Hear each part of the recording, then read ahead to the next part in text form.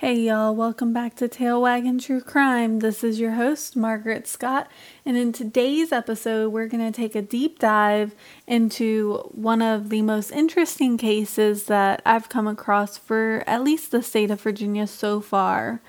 And this case took place back in 2002 and made many of Virginians, DC people, as well as Maryland people kind of scared on a daily basis because they didn't know what was happening. And this was for a whole span of 3 weeks, so almost a month, that these people were living on a daily basis, afraid to even go outside of their house to mow their lawn. If you've guessed it already, we're going to be talking about the Beltway snipers who killed 10 innocent people for seemingly no reason at all.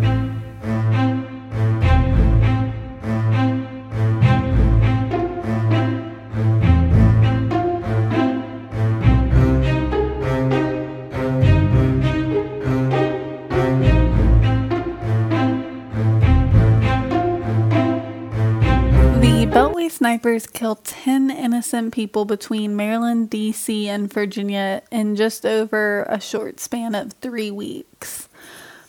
To give you a little background, John Mohammed, who was 41, and Lee Boyd Malvo, who at the time was 17 years old, drove around Northern Virginia, Washington, D.C., and Maryland for 3 weeks, terrorizing citizens, going about their daily lives. They took the life of 10 innocent people and injured multiple others.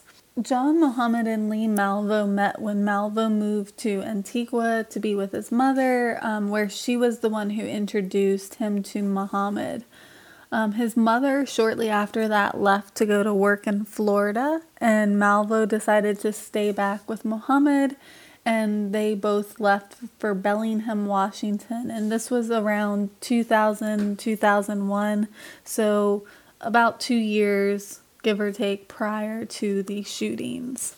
On October 2nd, Mohammed and Malvo, traveling in a 1990 Chevy Caprice, remember this car because it'll come up later, fired a shot through a window of a Michael's craft store, but luckily nobody was injured or killed. But 1 hour later, in the same evening, the two drove through a parking lot of a grocery store in Wheaton, Maryland, and killed James Martin, who was a 55-year-old program analyst for the NOAA. As the investigation started, not even a full 24 hours later, the two were on the move again, this time killing 5 people in one day.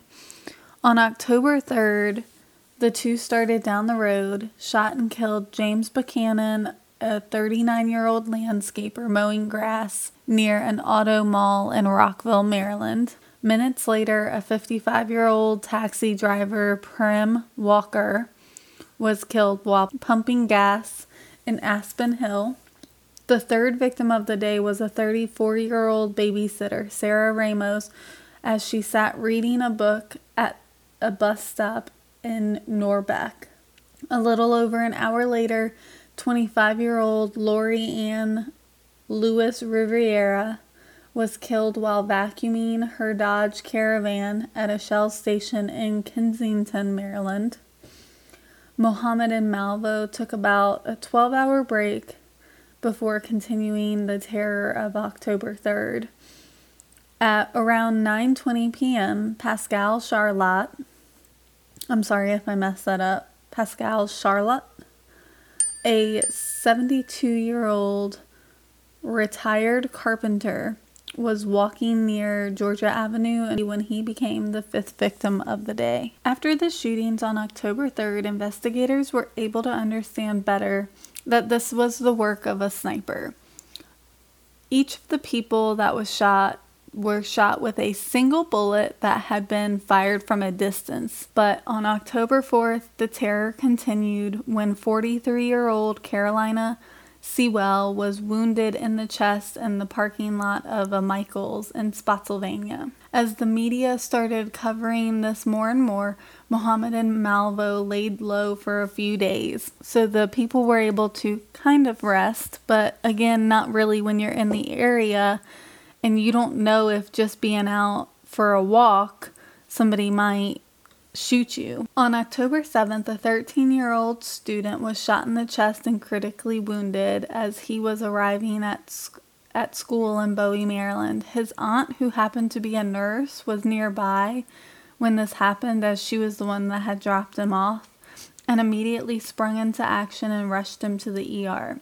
Thankfully for her quick reaction and how strong this boy was, he pulled through and was able to testify in court. The police also found a shell as well as a tarot card. The death card that was inscribed with "Call Me God" on the front and on the back was "For you, Mr. Police." 2 more days went by as people in the regions were waiting to see if there was going to be another shooting. On October 9th, 53-year-old civil engineer Dean Myers was shot dead while pumping gas near Manassas, Virginia. On October 11th, again another 2 days later, 53-year-old businessman Keith Bridges was shot while pumping gas. Then a few days went by. October 14th, 47-year-old Linda Franklin, an FBI intelligence analyst, was shot dead in a covered parking lot of a Home Depot in Fairfax County, Virginia. The police received what they thought was a very good lead, but it turned out it was nothing but a wild goose chase.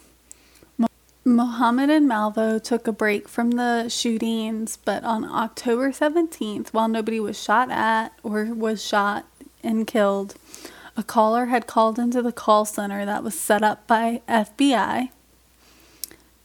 This was meant to be a little bit of a tease to investigators, but later ended up being their downfall. The caller, who was most likely Malvo, called in saying that he was the sniper and was responsible for the murder of 2 women, one who was killed during a robbery in Montgomery, Alabama a month before.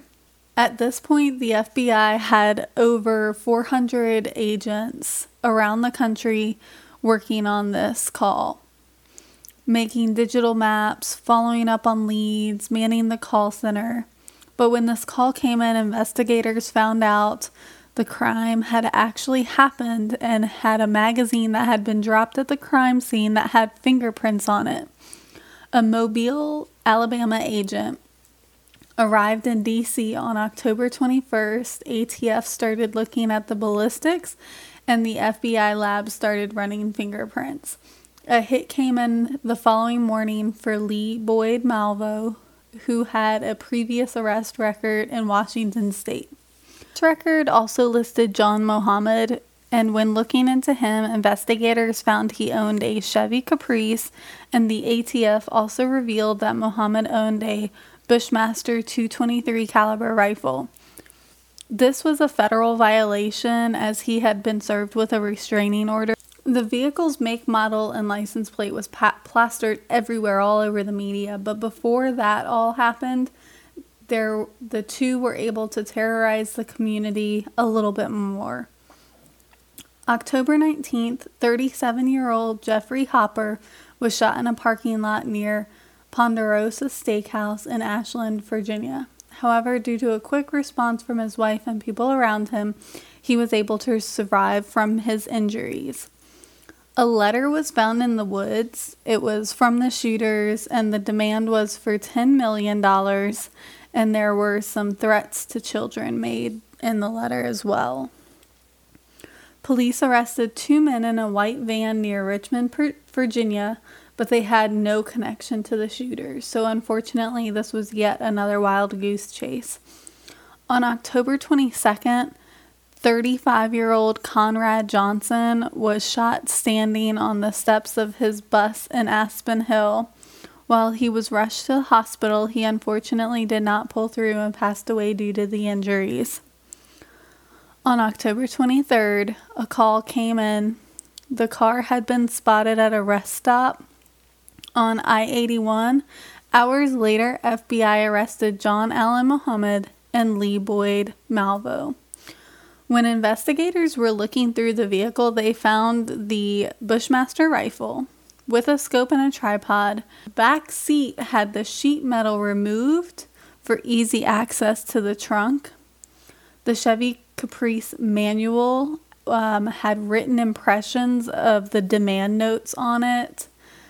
A digital recorder used by both to make extortion demands. A laptop that was stolen from one of the victims and contained the shooting sites and getaway routes. And there were maps, walkie-talkies, and lots more. John Allen Muhammad was sentenced to death in the 2004 trial. He was executed on November 10th, 2009 in Virginia. Lee Boyd Malvo was sentenced to life without parole. On May 26, 2017, a federal judge overturned 2 of Malvo's life sentences in Chesapeake and Spotsylvania County in Virginia. June 21st, 2018, a federal appeals court agrees Malvo's 4 life sentences from Virginia must be vacated based on a 2012 Supreme Court decision that it is unconstitutional for juveniles to receive mandatory life without possibility of parole.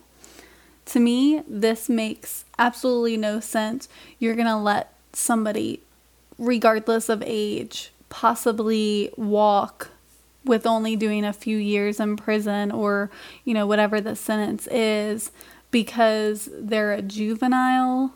In March 18th, 2019, the Supreme Court agrees to take up Malvo's case in Virginia after the state appealed the lower court's ruling. On February 26, 2020, so this is just recent, the Supreme Court dismissed the pending case concerning Malvo. The order happened 2 days after Virginia governor signed a bill making juvenile offenders who were sentenced to life eligible for parole after serving 20 years, which means he would be eligible for parole in a few short years, if I'm doing the math correctly. Some other cases that Muhammad and or Malvo were either charged or suspected of that happened leading up to October 2002. In February 2002, Kenya Cook, just 21, a friend of Muhammad's ex-wife, was murdered. There was no ballistic evidence, just circumstantial. March, a 22-year-old Jerry Taylor was shot and killed at a golf course in Arizona. In May, Muhammad was suspected of vandalizing a synagogue in Tacoma, Washington. The gun that was used belonged to a man that Muhammad and Malvo stayed with. In September, a shooting at a pizzeria in Clinton, Maryland happened. Again, there is no actual evidence, just circumstantial evidence. September 14th, a 22-year-old Benny O'Barron was shot and wounded outside a beer and wine store in Silver Springs, Maryland. Bystanders alleged that it was a sniper, but there was no ballistics that linked the two. September 15th, a liquor store shooting in Brandywine, Maryland. 1 person was injured. September 21, Millian Mariam, 41, I'm sorry I butchered that name, was shot 3 times with a .22 caliber handgun in an Atlanta liquor store. Sorry, speaking is hard. On September 21st, again in Montgomery, Alabama, a shooting in a liquor store. Claudine Parker, the owner, was killed and Kelly Adams was injured. Ballistics were a match to the Bushmaster 223 rifle, and eyewitnesses' accounts say that it looked like the DC snipers. Now again, the only evidence they have is the ballistics to the rifle. On September 23rd, Baton Rouge, Louisiana, Hung Bollinger, 45, was killed outside the beauty shop they owned. Ballistics again matched the .223 Bushmaster rifle. Then on September 26th, Wright Williams was shot and injured outside of a grocery store in Baton Rouge. Malvo was in and out of the courtroom for his own trials and brought into Muhammad's trials from 2002 to until late 2004. The two had been charged on several capital murder charges, not just in the states that it happened, but in the separate counties that the murders took place. So, Muhammad, again, to wrap up, was sentenced to death and was executed in 2009. And Malvo is possibly going to have the right for parole within a few short years, because the governor of Virginia has made a bill that allows juvenile offenders who were sentenced to life eligible for parole after serving just 20 years. But this is just an interesting case as it happened, and there isn't a whole lot of people that talk about this case. 10 innocent people, seemingly for no reason, were shot and killed by these two people, and we will never get those people back in life.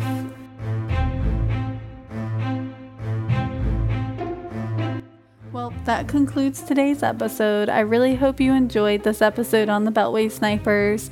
If you enjoyed it, please leave me a review and subscribe to the channel.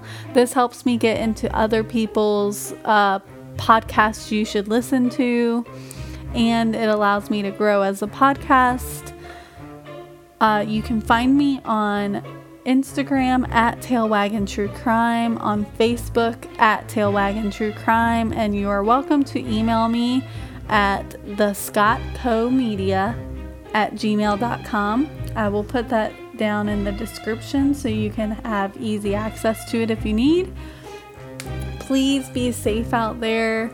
It's definitely a scary world, and I hope you all stay safe, stay real, and stay alive.